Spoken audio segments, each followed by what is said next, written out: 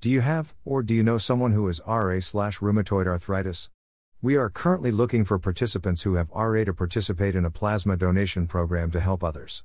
Your plasma is needed for the research and diagnostic communities to further research the disease as well as to manufacture the positive controls for the very test kits that we used in your diagnosis. Without antibody-rich plasma, these very kits run a risk of going on back order and not be available when healthcare professionals need them to make a timely diagnosis of other patients.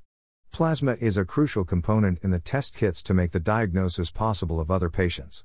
Plasmapheresis is the process of separating the plasma, the yellowish-colored liquid, from the red blood cells which house the antibodies for your diagnosis.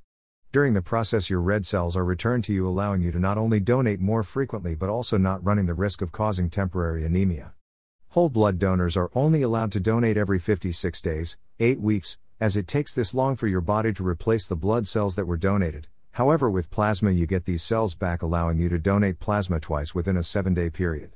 Participants who qualify can earn up to $500 per donation, or up to $1,000 per week simply by donating plasma and helping others. If we don't have a center near you, we pay all travel-related expenses to get you to / from the nearest center, and you still earn your compensation for the donation. What we look at to qualify you is your rheumatoid factor levels, which is called your titer, and we need that value / number to be at or above 3000 /UML on your test results. To learn more, please visit http://www.accessclinical.com or call 800-510-4003 to discuss it with an agent.